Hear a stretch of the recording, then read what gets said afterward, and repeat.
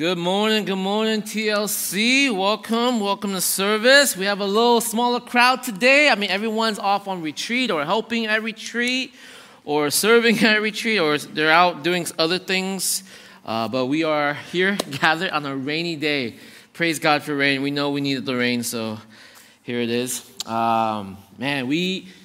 It's the first of the year, 2023. It's the first month of the year, and what we've been trying to do every single year as we start off the year before we launch into our theme for 2023, we wanted to kind of go back and make sure that we lay the fundamental foundation of what TLC is about, okay?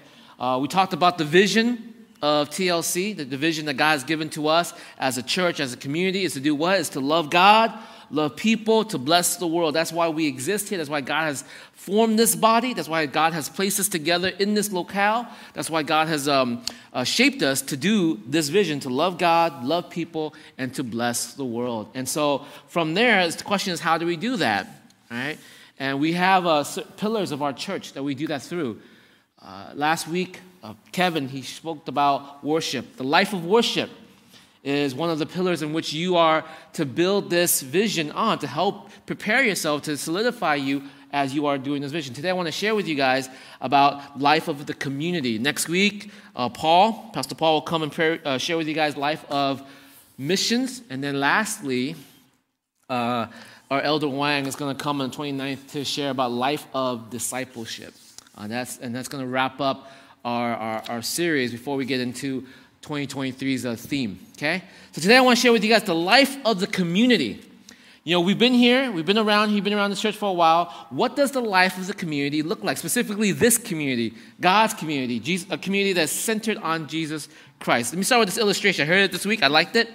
So I want to lay it down for you. So if I went to the psych department, if I decided to go to Berkeley and sit in one of the class, specifically Psych 101, and I show up to class once a week, and I'm sitting there, I got my earbuds on, I'm scrolling through my phone while the professor's giving the lecture. And let's say, a couple of weeks in, I start making friends with other classmates, and we go out for lunch after our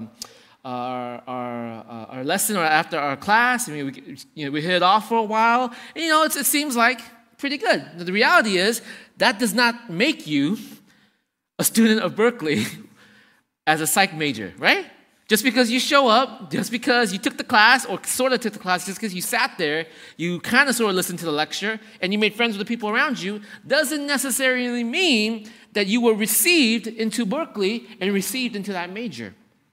In the same way, the life of the community, we can show up once a week. We could scroll our phones while PT preaches, right? We can even have lunch with some of our friends afterwards.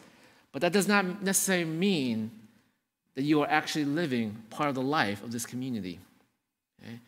Because the real question is, what does it look like? What is the objective of the life of this community? I want to share with you guys that picture there. I want to repaint that picture for you. Is what is the objective to the life of community, of this community, God's community, and how to go about doing that, and what is the result you should see if it's done correctly. Right? The objective of this community that God's put us together. What is the objective of it? And then, how do we go about carrying that objective? And ultimately, these are the results that you should see if you are living those things out faithfully. You guys follow? Okay, go to Ephesians chapter 4.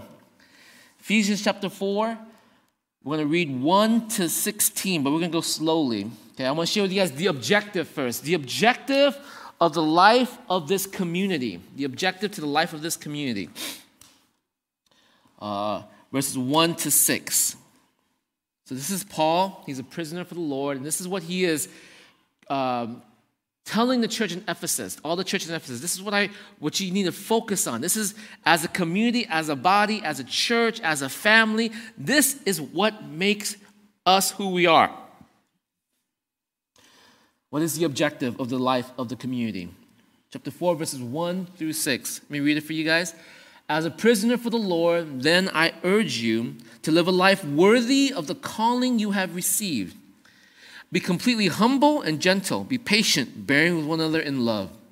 Make every effort to keep the unity of the Spirit through the bond of peace. There is one body and one Spirit, just as you were called to one hope when you were called. One Lord, one faith, one baptism, one God and Father of all, who is over all and through all and in all. Right? The objective of the life of the community is this. It is to live out your high calling with humility and unity. The objective of why you gather, the objective of why we are here, the purpose of why you are part of this family is to live a life worthy of the calling that you have received, live it out in humility and live it out in unity. Now, what do I mean by high calling? What is the high calling? Sometimes I have this picture that we don't realize the high calling of what God has done for us, that you are now a temple of the Holy Spirit. You have been called to bear the very presence of God with you wherever you walk. That should be like a mind blown already, but you're like, whatever. You are called into his eternal family. That this is not something that is going to be just here for the sake of your own mental health, but this eternal family is yours forever. You are called into this eternal life. That it doesn't just end here, but it goes on forever. There is a calling in our life. God has lifted you up from the mire. He has taken you from death, brought you out to life, and he has set you to be a people for himself. He has made you to be a people for himself. The calling that you have is a high, high, high calling. You guys realize that when you sit in this room, it's not just, I'm just a church member. You've been given a calling. You've been given the call to be his son, to be his daughter, heir to his throne. You've been given a call to bear witness of his presence everywhere you go. You've been given a calling that your life is a life that even when you take your last breath, it will actually, death does not end in death. Your last breath does not end in death, but it actually breathes the beginning of real life. You've been given a high calling. Your position, your identity, your worth is of high value. And he has made you as a people for himself. Do you realize that? Do you recognize that? Do you recognize that when you live in this world, or when you are engaging in this world, that you're not just a representative, but you're part of this amazing family that God has called you into for himself. But this family is just not a high calling. The objective of it is to live out that high calling with what? With humility. So the way we're supposed to look in this church, the way we're supposed to interact in this church is there should be the Bible says, a humbleness, a patience, bearing with each other, a gentleness in the way we relate to each other. Do you know that love cannot be expressed unless there's humility? Pride cannot express love. If you think you're better than somebody, there's no way that you're going to be able to love them. You may feel pity for them. You may walk as if you're better than them, but you will never actually walk to care and to walk alongside them, to be with them. Humility is what brings forth love. Humility is how you look at a brother, how you look at somebody in the church, and you realize, I am no better than this person. I can learn from them. Doesn't matter my job, my position, the amount of money I have in my bank, the status, what I have or what I don't have. Humility says, I am a sinner just like them, and therefore I need the salvation by the grace of God just like them. So how can I look upon them and think that I am somehow better than them? See, the atmosphere in the community of God ought to be one of humility. That we aren't to see each other and say, I know I'm supposed to say this, but I actually, in my head, I believe I'm actually better than you. Right? We measure each other up. We size each other up. We try to say, oh, man, you're at a further stage in life. I want to get there. Instead of living in this place of, teach me. There's so much to learn. Right? There's so much that I still need to learn. The objective of the life of community is what? You have a high calling. Live it out. Live out your high calling with humility. And secondly, he says, live it out with unity. There is so many times he repeat the word one. You were called to one hope. You were one Lord, one faith, one baptism, one God and Father of all, who's over all and through all and in all. There's a unity that ought to be here. You're supposed to be unified spiritually, in heart. unity in love for one another, unity in life. There should be not a division where like, I'm this, I'm here, this is my clique, that's my clique, this is what I do, this is what I do. There should not be a division in the life, in the group of the people of God, but there needs to be a connection, a oneness, because we all follow the same God. We all serve the same master. We all worship the same Lord. We are all saved by the same Christ. There needs to be a unity in the way we express and engage with each other. That's the life of community. That's the objective of it. Here we are gathered together. We shouldn't be separated, right? We shouldn't be divided across the spectrum. We shouldn't measure each other up based on our politics or lack of, our status, our positions, our jobs, our accounts, the cars we drive, the house we live in. We're called to oneness. Whether we look at our brother and says, you know what, me and you, saved by the same Father, loved by the same Father, saved by the same Lord, empowered now by the same Spirit. We're one. There's a unity there. We have the same purpose. We have the same direction. So why do I feel like I have to be better than you? I don't have to. Unity is when you begin to realize, you want to cheer somebody on. If they do well, man, you're excited for them. If they get something you don't get, you're excited for them. If both of you guys been praying for the exact same thing together and one person got it and you didn't get it, you're still excited for them because you're still worshiping the same God. You're still loved by the same God and you're still empowered by the same God. And here, you're supposed to lift them up, not say like, oh shoot, be jealous of them or envious of them now, right? The life of a community, the objective, what it means to be a life of community is this: live out your high calling with humility and unity. In your ministries, in your small groups, when you interact with each other, there should be that focus. But here's my other thing right here. So the question is how? How do we do that, PT? How do we have that? How do we live a life worthy of the call of salvation, worthy of the call of eternal life, worthy of the call of being a people of God, unified, humble, loving one another? How? Let's go down to verse 11. I'll get back to verse 7 to 9 in a little bit, but go down to verse 11. It says this: it was he, that's Jesus, who gave some to be apostles, some to be prophets, some to be evangelists, and some to be pastors and teachers, to prepare God's people for works of service, so that the body of Christ may be built up until we all reach unity in the faith and the knowledge of the Son of God and become mature, attaining to the whole measure of the fullness of Christ. So how do we grow into this unity? How do we grow into this humility? How do we grow into the fullness of the calling that which we have? And the answer is, right, that you are called, the life community is to be equipped for the work of ministry. You are called to be equipped, every single one of you. There is no there's no somebody who's outside of that calling. Everyone is to be equipped for the work of ministry.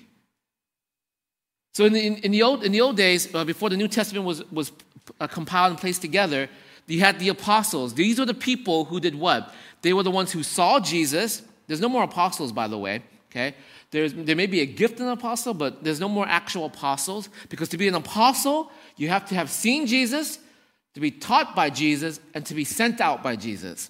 Okay, that's what makes you an apostle. And these guys' their job was to go and to lay the foundation of doctrine, the foundation of what they believe, the theological weight, the truth, the heaviness of God's word in that place.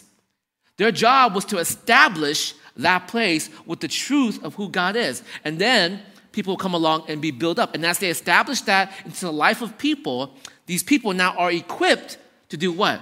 The Bible says to be prepared for the works of service. So now you are equipped.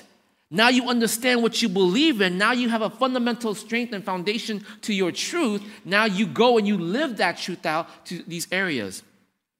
Apostles were there. So after the apostles, then we had the prophets who showed up. Prophets were like the pastors, teachers of that day. Okay, there wasn't like supernatural people. Okay, they weren't like, I can see the future. It wasn't that type of prophets. These prophets were people who declared what the apostles laid down. So after the apostles laid it down, the prophets came in and they began to reteach it. They began to proclaim it. They began to share it over and over to the churches. And as the apostles died off and the prophets are no longer around, and the Bible is compiled, put together, all the letters of the Gospels put together, what do we have? We have the evangelists now. And their job is to go out. Their job is to be, these are special men, special people that God has equipped and prepared to go out. They're laying down the foundation of God's truth, who Jesus Christ is, the salvation that is in Christ, the condemnation of sin, of hell that's to come. They're laying that stuff down. They're bringing people into the faith, and then the pastors, teachers, that's me, right? Just in case you did not know, pastor's teacher, that's me. My job is then to do what? Is to reteach and to equip you guys for the work of ministry. I'm here to equip you to carry out God's work of service in the world around you. Now, what does it mean when I say I'm going to equip you? Equipping you is not giving you tools, though I could do that, though that is part of it.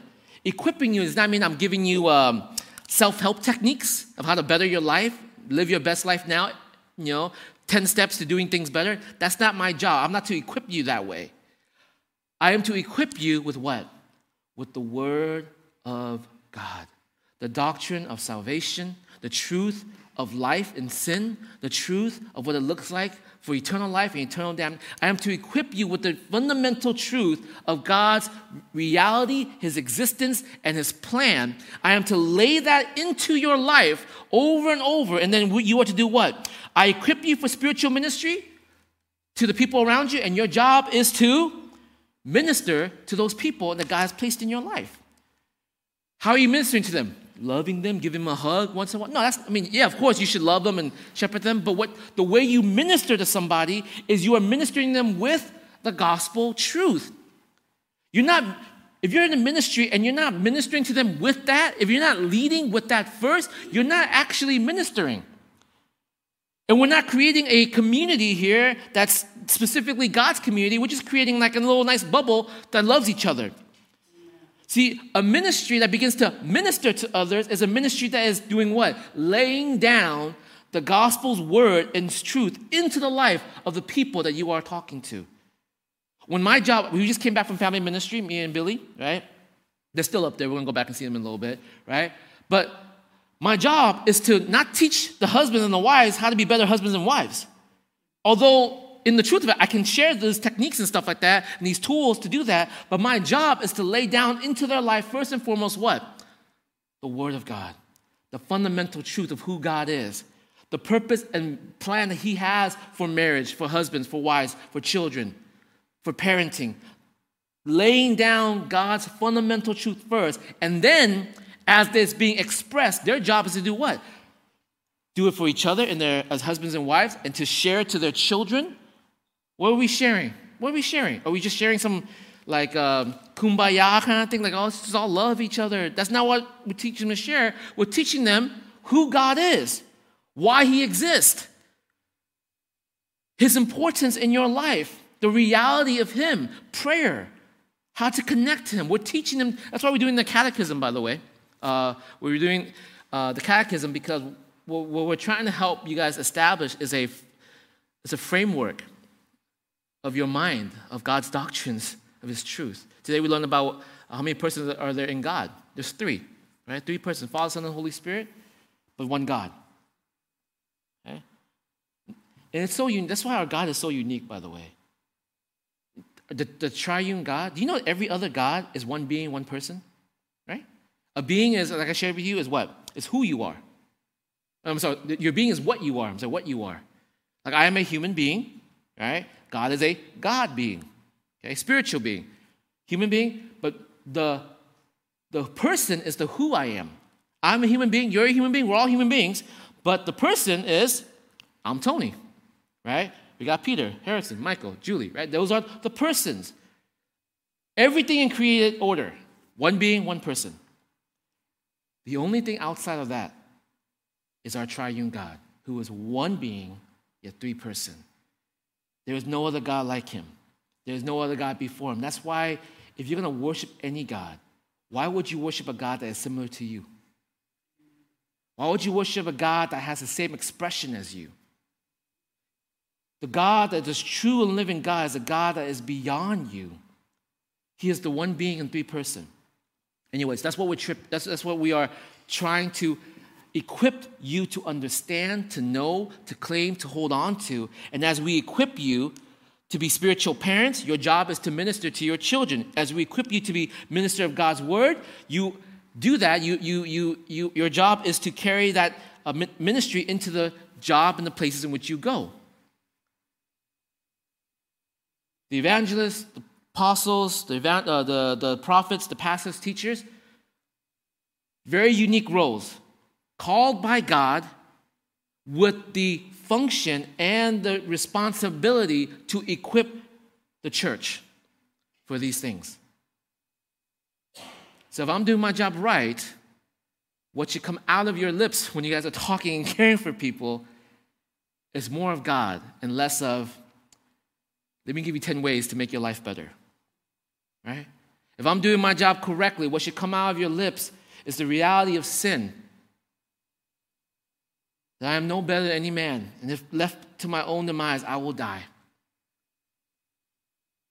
If I'm doing my job correctly, then what should be impressed upon your heart is love for your fellow man, because it's either life and death. There is no middle ground. There's no ifs, ands, or buts. It is life and death. And there's an urgency to the life that you are called to live. Okay? And so here we are. Scripture says that is how you create this life of community. To live out your high calling of unity and humility, what needs to be laid down first is that you are equipped with God's word. So if you're a leader, if you're a minister, if you're a ministry leader, if you're in a small group, your job, guys, as you minister to people, if you're a children ministry teacher, your job as you are teaching is to lay down these clear truths, equipping the people to understand it, to know it, and to live it out. Now here's the thing. God doesn't leave us alone. It's not like, okay, I got all this stuff now. God actually prepares us by doing what? He gives us gifts. Look at let's go back to verse 7. So as I'm equipping you for the work of ministry, to prepare you for works of service, God doesn't just leave you alone to yourself. He actually offers you gifts. Look at verse 7. But to each one of us, grace has been given as Christ apportioned it. And this is why it says, when he ascended on high, he led captives in his train and gave gifts to men. What does he ascended mean? Except that he also descended to the lower earthly regions. He who descended is the very one who ascended higher than all the heavens in order to fill the whole universe. And so what happens here, what Paul is talking about, is that you've been equipped with the teaching, with the knowledge, with the doctrine that is laying the truth, been laying in your heart. And not only have you now know the truth of it, God has given you gifts to express that truth, to live out that truth. And there's a list of truth. There's a list of gifts that he gives. It's in 1 Corinthians 12. It's in Romans 12 as well. Okay? These are the gifts like teaching, leadership, mercy, prayer, service. These are gifts of like generosity, wisdom. These are gifts that God has given to you to express the equipping that you have, the truth that you have to those around you. And it doesn't mean that you have one or the other. It could be a blend of stuff. For example, I'm a pastor teacher. I have a gift of teaching, but I also have the gift of service. There's a joy in that. And so I express God's reality, his devotion, his gospel truth through my service. Some of you guys have the gift of prayer. You do it through prayer. Mercy, you do it through mercy. You share the doctrine of truth through mercy. Okay? And it's for what purpose that you've been given this gift? To build up others in the faith. You've been given these gifts to build up others in the faith. Not just to hold it for yourself. Actually, it's very shameful, by the way. If you are a son and daughter of God, and he has saved you. And he has given you these gifts. In his victory over death itself, over the dominions of hell, over the hordes of evil, when he defeated death itself, he reigns in victory. He has all of them following him. And in that victory, he offers his children gifts. It is shameful that now being recipient of that gift, especially how much it cost him to give it to you, to be a recipient of that gift and to say this, yeah, I'm kind of busy. I'm just way too busy. School, tests, work, life, children, I'm just too busy. I can't serve. I can't give back. I can't build up others in the faith. Actually, when that attitude is seen in your heart, it reveals more of your relationship to God than it does anything else. It's not about your laziness. It's not about your busyness. It's actually really about your relationship. Because you will do what you love. What you love will always direct what you do. You have time for work because why? Maybe you love money. You love the status of it. You love the position of it. You don't want to lose where you're at in life. And so because you love that, you prioritize